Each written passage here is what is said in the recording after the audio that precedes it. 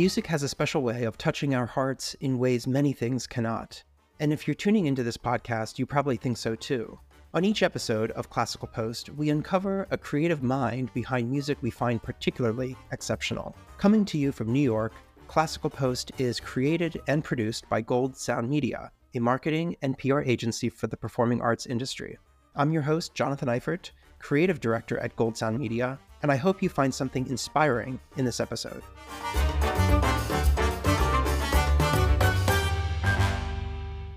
Anyone who's had the pleasure of seeing violinist Rachel Barton Pine perform live knows this is a musician who gives every performance her all.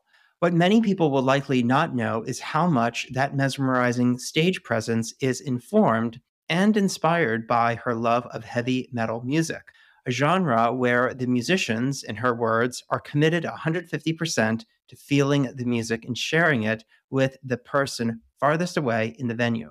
Sharing a lot of music with a lot of people has been a through line of Pine's career. Besides performing the standards of the violin repertoire, Pine has made it her mission for more than 2 decades to shine a light on music by underrepresented composers. Last year, she released the 25th anniversary edition of her seminal album, Violin Concertos by Black Composers Through the Centuries, a collection of works for violin and orchestra by Florence Price, Joseph Bologna, Samuel Coleridge-Taylor, and Wyatt Lafitte.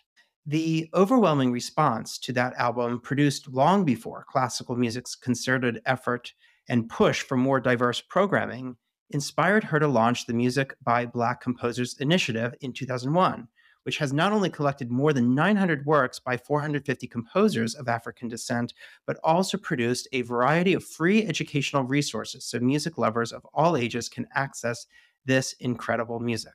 In this episode, Pine and I talk more about the album and the impact of historical discrimination on the violin repertoire. Plus, she shares how finding a sense of purpose as a violinist fuels her energy and creativity. That time she heard authentic tango music in Uruguay, and her favorite place in New York City for vegan Italian food.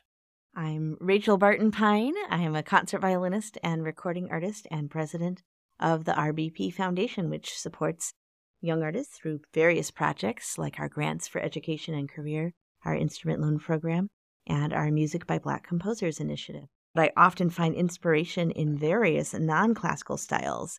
So, for example, when I'm playing classical music based on particular kinds of folk music, like Brooks' Scottish Fantasy, I'll go to the pub and join in with some Scottish fiddlers to get the feeling of the flavor of the roots of what lays behind this concerto, or I'll go and listen to some jazz and blues before playing some of those composers in classical who are inspired by that kind of music. I'll never forget going to a cafe in Montevideo, Uruguay, and hearing a tango band in the corner. And, as opposed to a stage show like you tend to get in Buenos Aires, this was just the locals dancing, to the tango band in the corner.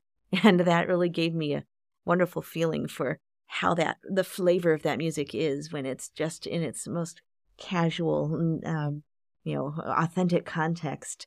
And of course, unrelated to the music in the classical music, just watching performances by my favorite heavy metal bands has always been a huge source of inspiration in terms of the emotional intensity that I want to bring to all of my performances. Of course, the range of classical music expression is far more wide and varied than that of metal, but the fact that there's this 150% commitment to feeling the music and sharing it with the person farthest away in the venue, that's something that I try to do, whether I'm playing things that are really bombastic or things that are perfectly calm. It's still about fully immersing myself in it, which is the inspiration that I get from my favorite bands.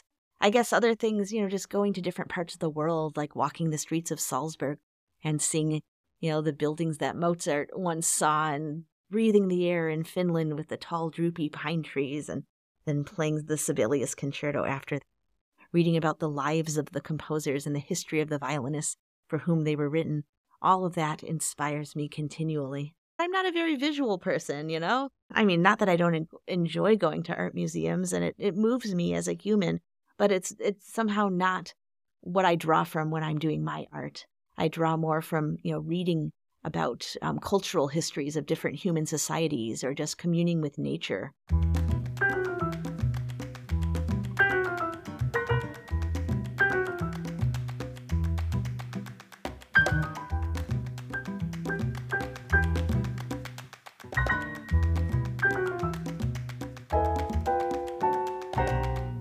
I am actually a lifelong vegan. My parents converted to vegetarianism in college, and they raised me. I've never eaten a bite of meat in my life.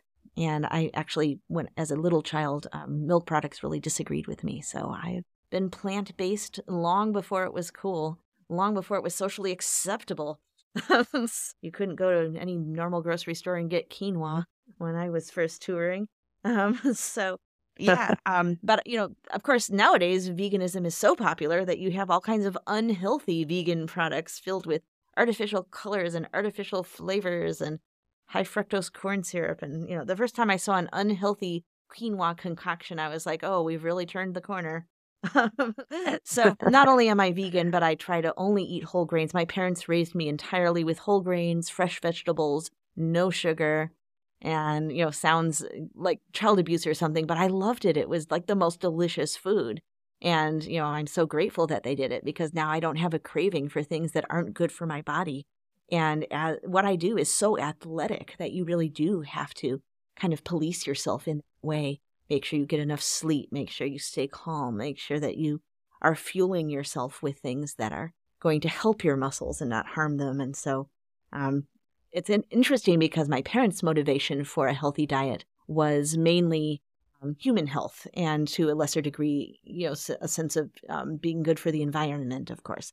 And my daughter, when she was born, we also raised her vegan. My husband is not vegan because he wasn't raised that way, but he definitely appreciates those of us that are. And my daughter turned out to be this huge animal lover and really opened my eyes. Like, I used to walk down the sidewalk, and if I stepped on the ant, it was just like, well, that's what happens. There are ants on the sidewalk, and occasionally you step on one, and that's the cycle of life. And my daughter would be like, "Mom, don't step on that ant." And I realized, wait a sec, I don't want to take a life like this. It just really changed my perspective to have, this little tiny child loving animals so, so much. And honestly, I'm grateful that we raised her vegan because she would have been one of those tiny children that announced that they were going to be vegan, whether the parents wanted them to or not. And then, the fact that she already was convenient for her personality. Now she's a very serious instrumentalist and composer. And so being on that, healthy athletic diet is good for her too. I discovered the violin in my church when I was 3 years old and heard some middle school age girls playing in worship one Sunday. And it just really spoke to me. I just became obsessed with it. And by the time I was 5, I had a real conviction that being a violinist was my identity, that it wasn't just something I did, but that at my core, I was a violinist, that this is what I was meant to do. And not just as the activity that brings me the most pleasure, but really as the way that I can serve the world and in terms of my faith belief, and the way that I can, contribute to God's work in the world by uplifting people's spirits with music. Not just the really obvious, playing for people in homeless shelters and hospitals or things like that, but also just even a normal concert in a concert hall. Just the art of making music is all about nurturing the souls of those who are listening to you, and that's your joy and responsibility. And I feel like this is what I was put on the earth to do. And so, that's been my motivation since age 5 and continues to be what I believe and what I try my best to do.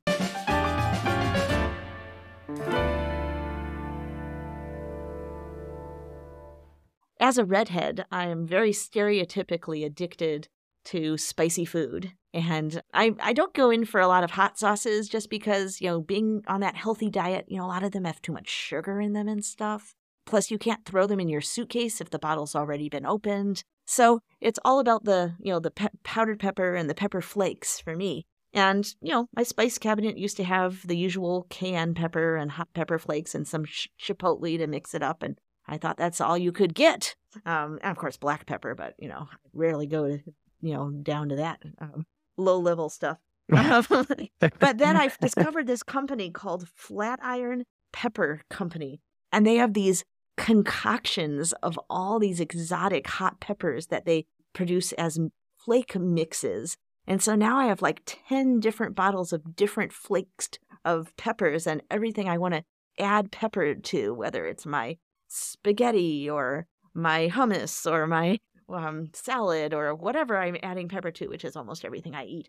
I can actually decide, okay, which flavor profile of these exotic mixes is the one for this dish, and always mixing it up. And yeah, it's half my spice cabinet is different hot pepper flakes now, and I just love it. I can't recommend them highly enough. Flatiron Pepper Company.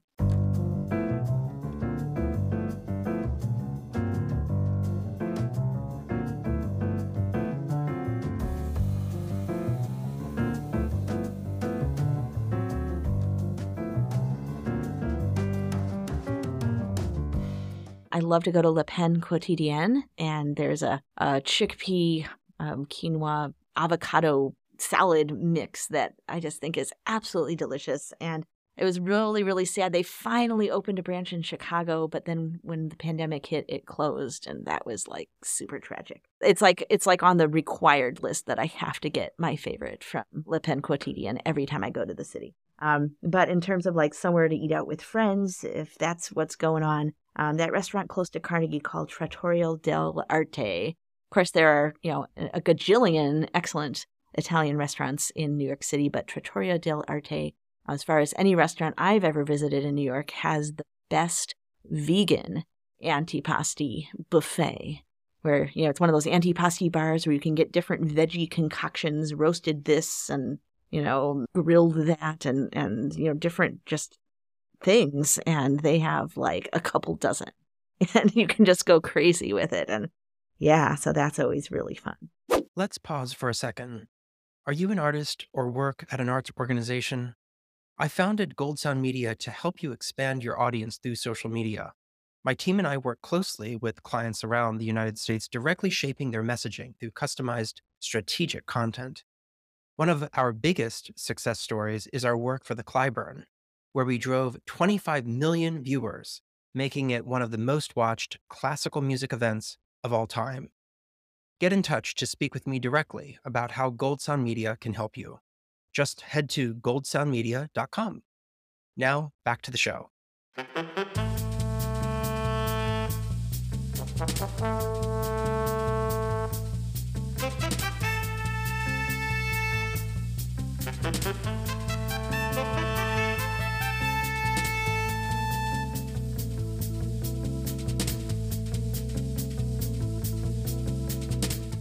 So I made the original album back in 97. I was so young in my career that I wasn't quite ready to record all the famous concertos, which of course I have since then, Brahms, Beethoven, Mozart, Bruch, Mendelssohn, etc.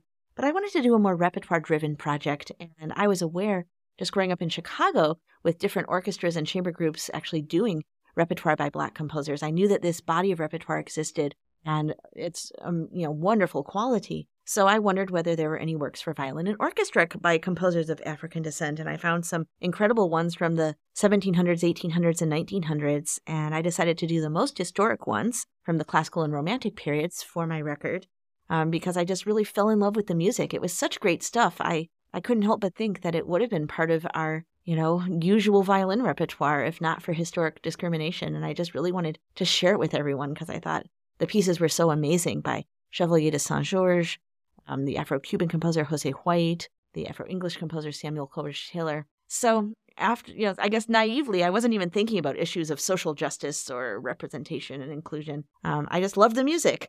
And then after the album came out, it was really life-changing. I started being invited to serve on diversity panels. I joined the board of Sphinx. I started getting requests from students and parents and teachers and colleagues for more of this music, and loving music education and research and classical music access as much as I do. It really seemed like a fun project to take on, and I had started my RBP Foundation to support young artists with instrument loans and financial assistance. So in 2001, we added our musicbyblackcomposers.org initiative, and we've collected more than 900 works by more than 450 composers from around the world and throughout the centuries, men and women. We have our website, musicbyblackcomposers.org, that not only includes how to get published educational publications, but Also, all kinds of free resources, whether you're a classical music fan, a performer, a teacher, a student. There's everything on there from podcast lists, composer directories, repertoire directories, children's books on related topics,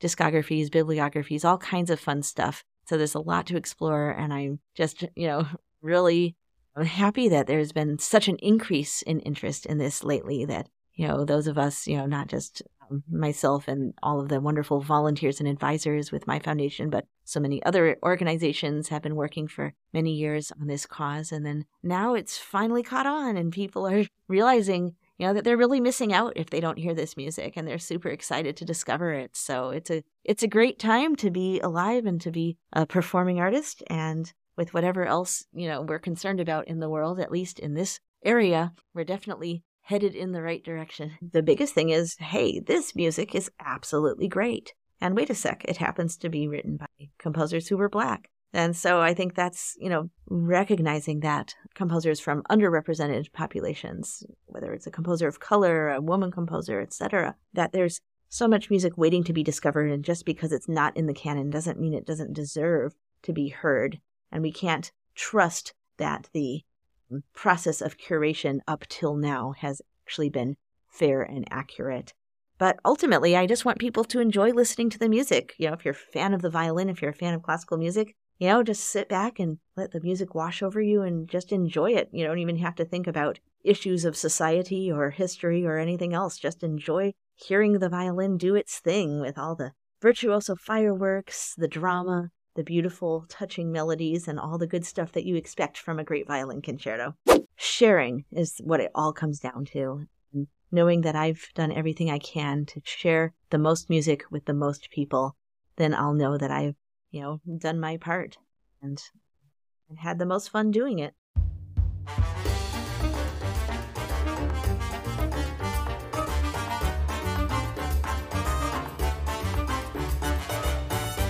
Thank you for listening to this episode of Classical Post. If you loved it, give us a 5-star review as it helps us reach more people.